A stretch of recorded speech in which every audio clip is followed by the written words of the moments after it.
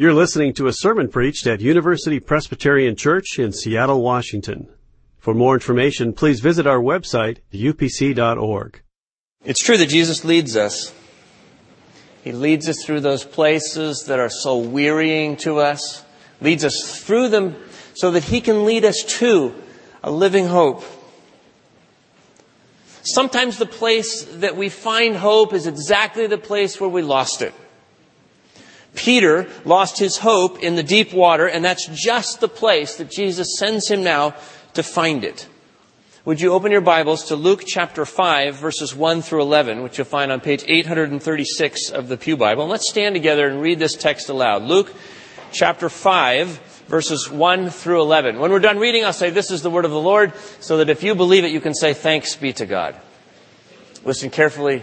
You're reading God's holy word.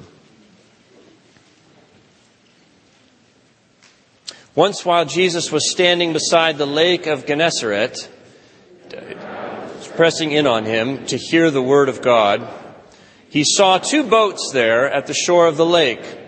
The fishermen had gone out of them and were washing their nets. He got into one of the boats, the one belonging to Simon, and asked him to put out a little way from the shore. And then he sat down and taught the crowds from the boat. When he had finished speaking, he said to Simon, "Put out into the deep water and let down your nets for a catch." Simon answered, "Master, we have worked all night long, but have caught nothing. Yet if you say so, I will let down the nets." When they had done this, they caught so many fish that their nets were beginning to break. So they signaled their partners in the other boat to come and help them. And they came and filled both boats, so that they began to sink. But when Simon Peter saw it, he fell down at Jesus' knees, saying, "Go away from me, Lord, for I am a sinful man." For he and all who were with him were amazed at the catch of fish that they had taken. And so also were James and John, the sons of Zebedee, who were partners with Simon. Then Jesus said to Simon, "Do not be afraid. From now on, you will be catching people." When they had brought their boats to shore, they left everything and followed him.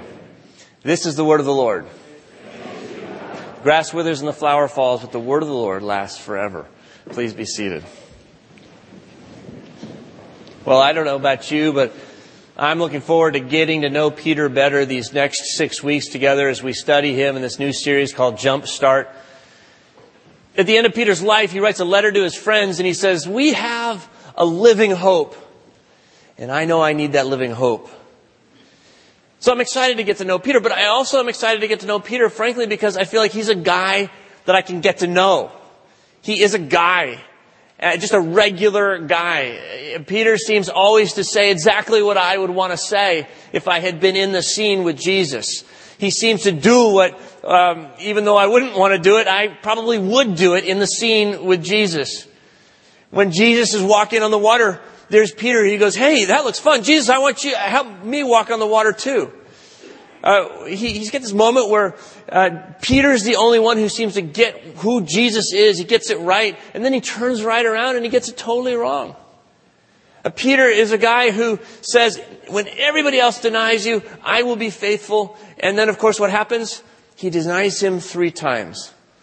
Peter gets it right. He gets it wrong. He's got success. He's got failure. He's kind of wallowing his way through. What does it mean to follow Jesus Christ? And in the same way that I am as well. So if Jesus can learn what it is to have a living hope through relationship with Jesus Christ, if Peter can learn it, I think I can learn that as well. We'll be asking questions, where does that hope come from? How does Peter get it? And what does Jesus do to, so to speak, jumpstart this living hope inside this disciple, Peter? Well, as we read the story this morning, it appears that Jesus wants to begin this process in the very places that you and I lose hope. Peter's a fisherman. If there's anything you could know about fishermen, it's that location matters. You know, fishermen are probably one class of people more than realtors for whom the truth of the statement is that, location, location, location. If you are a fisherman, you know what it's like to have a great day of fishing. You're out there, which means you actually catch fish. You catch fish, and you think, oh, I'm going to come back to this place and as next chance I can. On the other hand, when you are out there fishing and you catch nothing, and you've been working hard, you say, this is probably one of the last places I'm going to check again. See, location matters. It's interesting, I've talked about fishing a little bit before here with some of you, and I've heard that a number of you are fisher persons as well. But what I've never been able to find out is where the actual fishing happens in Western Washington. It's interesting. Everybody talks to me about how big the fish were, how many the fish were. And then when it gets around to, well, where did you actually catch that fish? It's kind of, it was a beautiful place. I'm amazed at how many fish there are in beautiful places here in Washington, but I can't actually ever find out where they were. One woman says, if you think my husband's going to tell you where he fishes, you're a guy who puts a microphone on and speaks to 3,000 people every week. There's no way he's going to tell you where he actually catches fish. And so here's Peter. He's been working all night long in this particular place called the Deep Waters, and he's exhausted. He comes back, and Jesus says, I want you to go back out there. Why? Why would he do that? Well, I think there are two reasons. But before I tell you those two reasons, I just want to back up and give you a sense of what's happening here, the context. This is a story. It's a familiar story. But Jesus is on the Sea of Galilee up north near Capernaum. And if you go to Capernaum today, you'll find there are a series of scalloped beaches beside it. Perfect amphitheaters for a teacher. And the crowds have pressed in so much that Jesus needs a little bit of distance. And so he jumps into a boat. There are a couple boats there, beach fishing boats, 20 to 30 feet long. And he says to one of them, to Peter, push me back. Now, this isn't the first time that Jesus and Peter have met. We find out in the other Gospels that Peter met Jesus at the introduction of his brother Andrew, when Peter and Andrew were down south in Judea, listening to this very dynamic preacher called John the Baptist. They met each other there, but Luke tells us in the scene immediately before this that Jesus has actually come to Peter's house in Capernaum. There with Peter and his wife's mother, spent some time with them. Jesus has even healed Peter's mother-in-law of a fever. So they know each other, and when Jesus says to Peter, push the boat out, Peter does it. Pushes the boat back out, and Jesus sits in the bow of the boat. And now he's got a little bit of space. His voice will carry very nicely across the water up into his amphitheater. And the people are listening to what Luke calls the Word of God. When Jesus' teaching is done, he concludes his message, encourages the people to leave. And now he turns his attention to the man in the boat, to Peter. And he says to Peter, why don't you put out into the deep water? And I love the freedom of Peter to push back a little bit on Jesus. He goes, you know what, carpenter boy, we've been into the deep water already. We've been there, in fact, all night. And what I really need right now is a really good sleep. So glad to help with the teaching. It was very interesting. You kept me awake, but now I'm going to bed. And Jesus says, no, you're not. You're going back out. Why would he do that? Well, I think there are two reasons. And the first is this. Jesus wants to lead us, you and me, through our disappointments. Peter groans. Remember, he's a fisherman. It's about the location. In the first century Palestine, day of Peter and Jesus, there were two types of fishing nets that commercial fishermen would have used. There's a light net that was used for throwing over the side of the boat to catch shallow fish. A school of fish on the surface. Usually you'd find them in the daylight, and you'd fish with these shallow nets. You just cast them out. There's another kind of a net, another name for them, and those were nets that were considerably larger. The Sea of Galilee is 100 to 200 feet deep, and with these large nets on long, sometimes 100-foot long lines, they could drag the bottom, the deep water of the lake. This is what Peter and his partners have been doing all night. They've been sailing, or more likely rowing through the dark, hauling these massive nets. And in this location, the deep water, they have found nothing. They've scooped and scooped and scooped. They've hauled and hauled and hauled. And they now know there are no fish in that location now. And yet Jesus says, I want you to go back out there to that very same place. Why would he send them back to this place of disappointment? Well, I think it's because he wants to lead Peter through it, through his disappointment. You see, when you and I face disappointment, there are usually two reactions to it, most commonly. We try to ignore it, or we'll indulge it. We'll ignore it. And, Christians are great at this. There's a kind of plastic smile, such a bright smile, the teeth dry out, and you go, is that thing real? That's amazing. Life can't really be that good, can it? And we think that Jesus wants us always to be happy and perky, and that's what would please him. So we cover up the depths of pain in our lives with a kind of a veneer of what looks like hope, but if it is, it's a rather superficial hope. We ignore our disappointments. On the other hand, sometimes we indulge them. We say, I'm going to drown myself in the depths because that's the hand that life has dealt me, and I'm really angry about it, and we wallow in the bitterness, and we say, I just knew this was coming, and this was what was coming, and I don't expect anything more of life. And Jesus says, no, I want you to face your disappointments because I want to resolve them with you and move you through them. Peter had hopes in those deep waters, the kind of hope that kept him and his boys working all night, the kind of hope that would allow them to give up all of their energy to exhaust themselves in the task. It's a good hope. They were making a living. They needed the fish. It's their business. And Jesus says, that's great, but don't ever confuse your living with your life. Don't ever confuse the small hopes, the important hopes, with the big hope, capital H. I want to draw you back into the disappointments of your life to see maybe there's some places where you have put more weight than the hope can hold. Then you ultimately need to see sometimes that those waters are empty and that there's something so much more. I actually think Jesus wants Peter to make this little confession. You don't have to follow me here. It's just my theory. But in verse 5, when Peter says, Master, we've worked all night long but have caught nothing. I think Jesus is pleased with Peter's response because that's the truth. We've hauled through those waters and there's just nothing there. He's confessing the emptiness of a hope. It was a good hope, but it just wouldn't materialize on that particular night. And Jesus goes, you know what? There's something important there because sometimes our hopes won't. Sometimes things don't go the way you want them to go.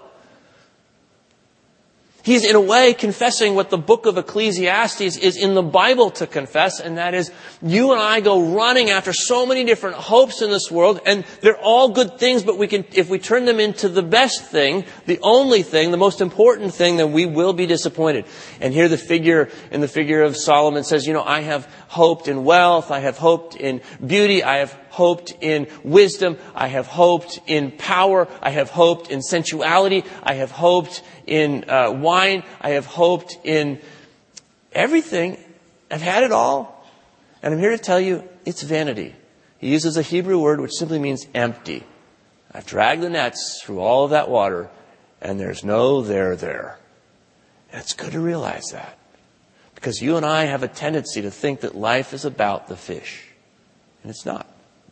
I was thinking about this week, my own disappointments, and I found myself very disappointed. Actually, I picked up the phone, as I oftentimes do, and I called a friend of mine in California. And he didn't answer the phone.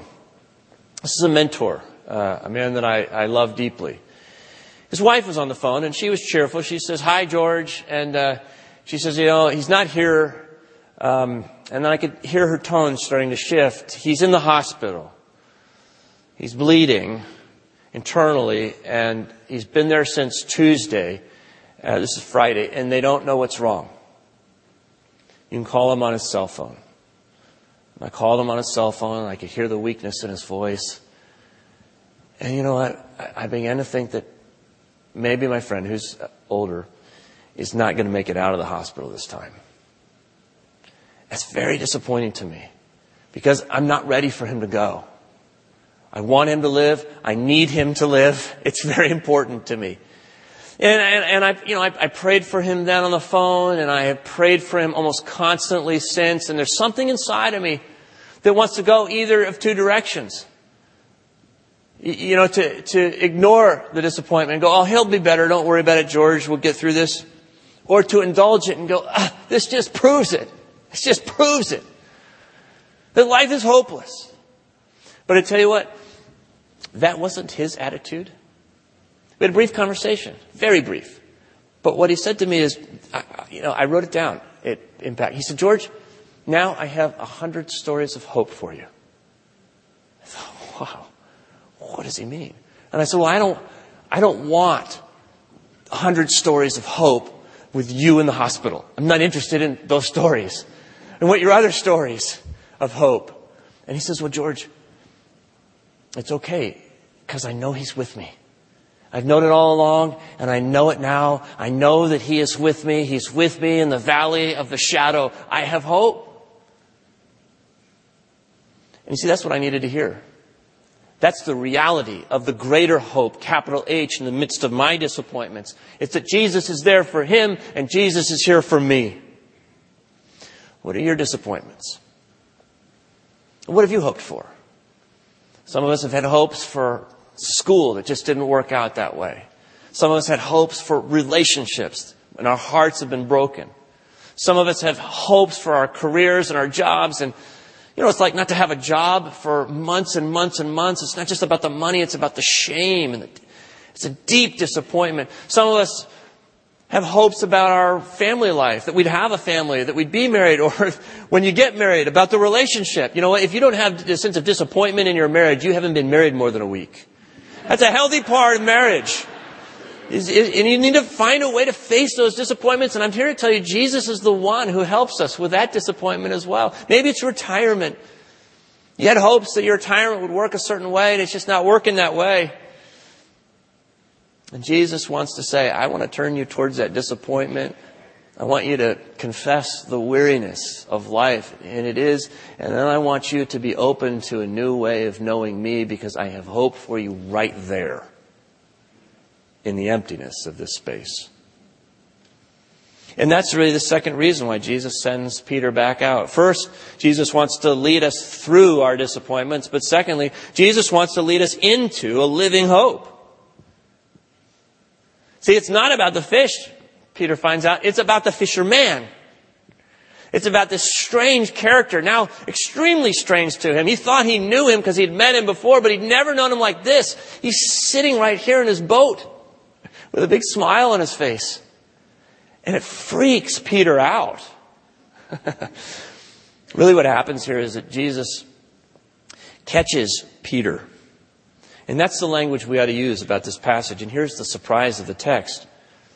It's not the fish that Jesus catches, it's the man that Jesus catches. He catches Peter.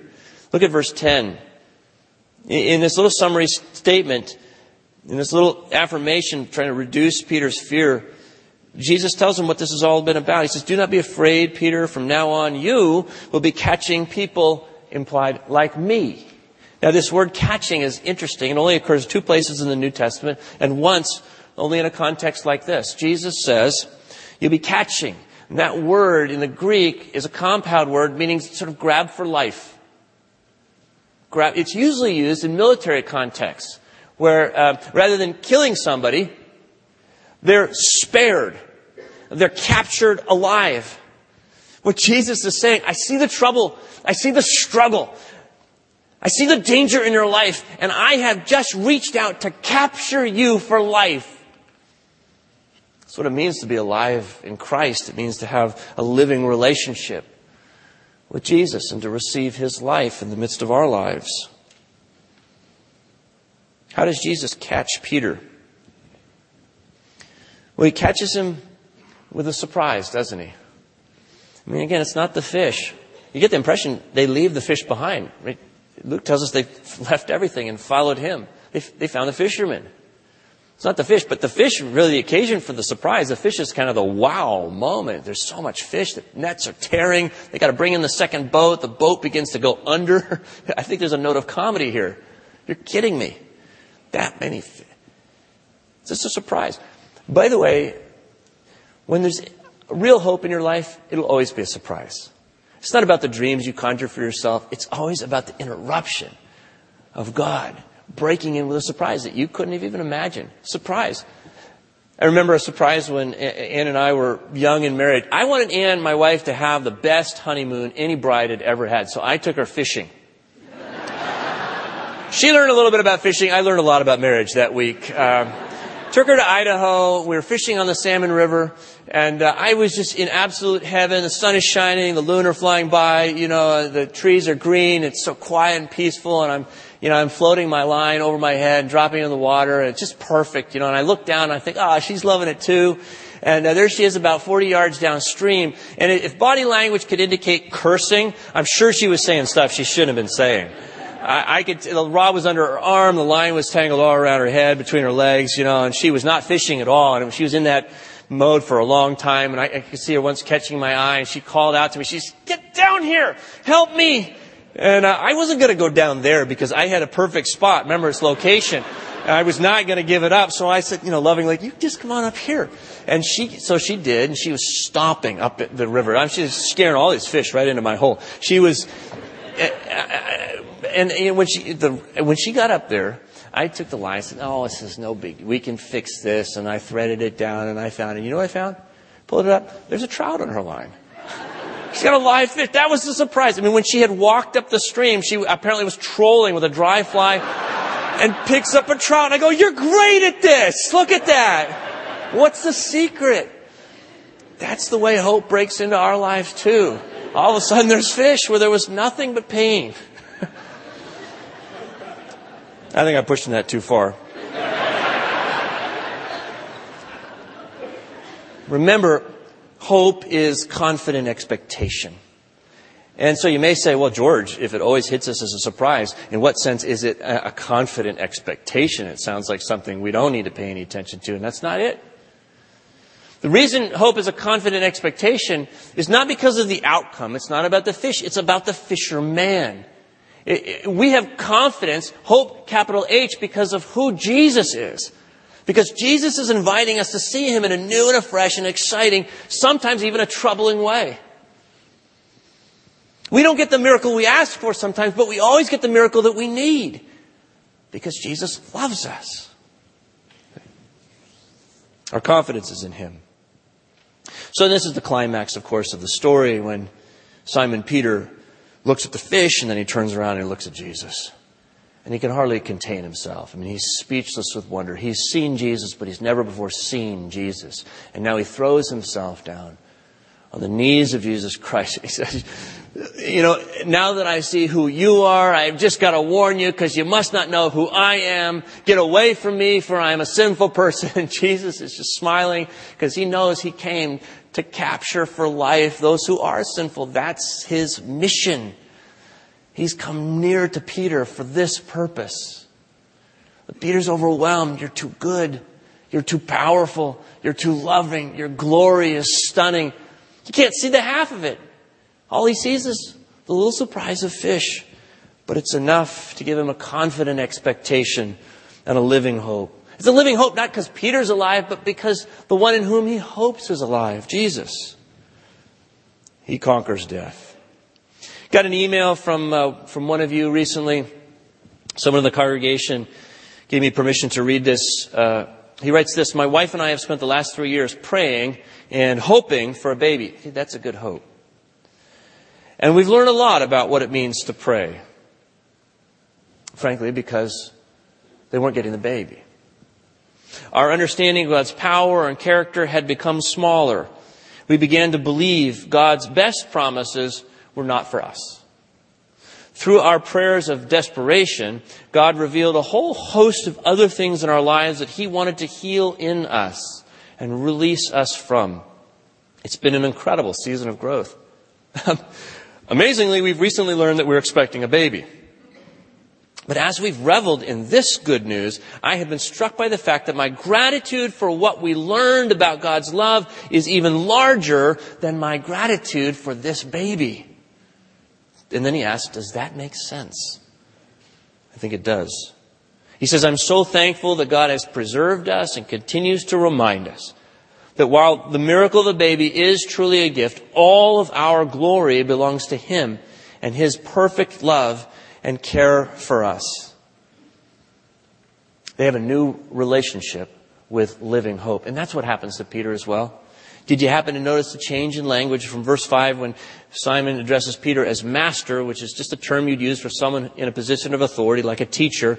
But when he sees all these fish, the abundance of Jesus, he calls him Lord. He says, "Go away from me, Lord." That word is a significant word for the early church. There's no way in which they could look back on that and not remember the basic creed of Christianity. Jesus is Lord. They steal that from the Romans who like to affirm that Caesar is Lord. He's all-powerful and he rules the world. They're saying, no, Jesus is Lord. He's all-powerful.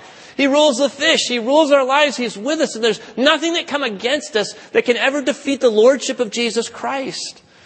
We have a new relationship with him. That's what it means to be captured for life. Well, finally, I just want to suggest that Jesus wants to lead you through your disappointment so that he can lead you into a living hope through relationship with him. What do you have to do for that? Well, not much. You just need to let him. And that's really all that Peter does. When the Lord says to Peter, "Simon, go out into the deep," Simon's answer is enough.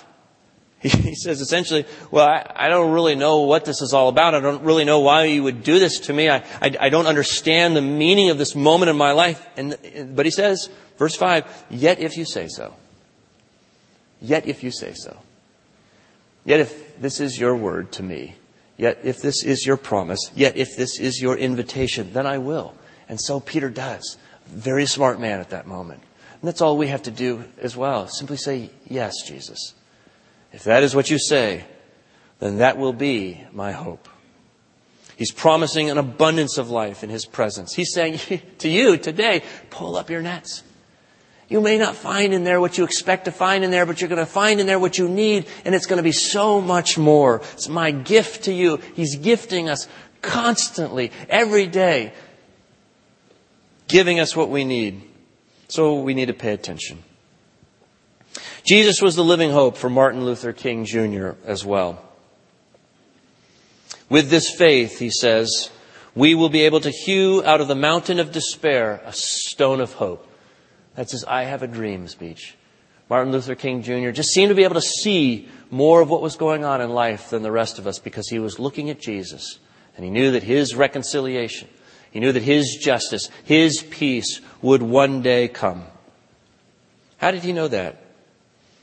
In 1965, Martin Luther King took a phone call after a long day. It was about midnight, and it was an angry person.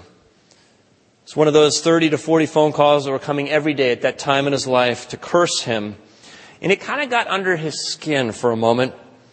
He couldn't sleep. He sat in the kitchen at the table and poured himself a cup of coffee. And he began to pray. And King relates a unique experience that night. It's an experience of the presence and the promise of Jesus for him. He writes, "I heard the voice of Jesus saying, 'Still to fight on.'" I don't know if he heard that voice audibly, but he has sensed that Jesus was with him. "He promised never to leave me," he writes, "never to leave me alone. He promised never to leave me, no, never alone." Jesus has made that same promise to you and to me this morning. "I am with you always, even to the end of the age. I love you. I've come to give you my life and give it to you abundantly." He is our stone of hope. Let's pray.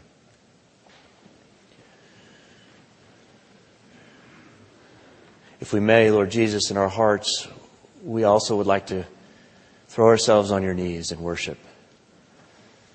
We confess that there are times when, whether in worship or just in everyday ordinary life, we don't recognize who you are. We may know that you're with us, but we can't see really who you are and that you're really with us all, that you are with us and for us. And so give us grace to sense the abundance in whatever it is we're going through today. The abundance of your love. The generosity of your grace. The perfection of your living hope. That you've grabbed us, you've caught us not to hurt us, but to heal us. Not to injure us, but to renew us and to recommission us that we might be alive in you. We thank you for that gift. We pray that you'd help us to simply say to you, Lord, if you say so, and to look for where you're sending us. Because now, as your partners, we have a new mission to catch others up into this life. And we want to be a people who are observant, who look for the signs of your work breaking into their life as well, giving them hope.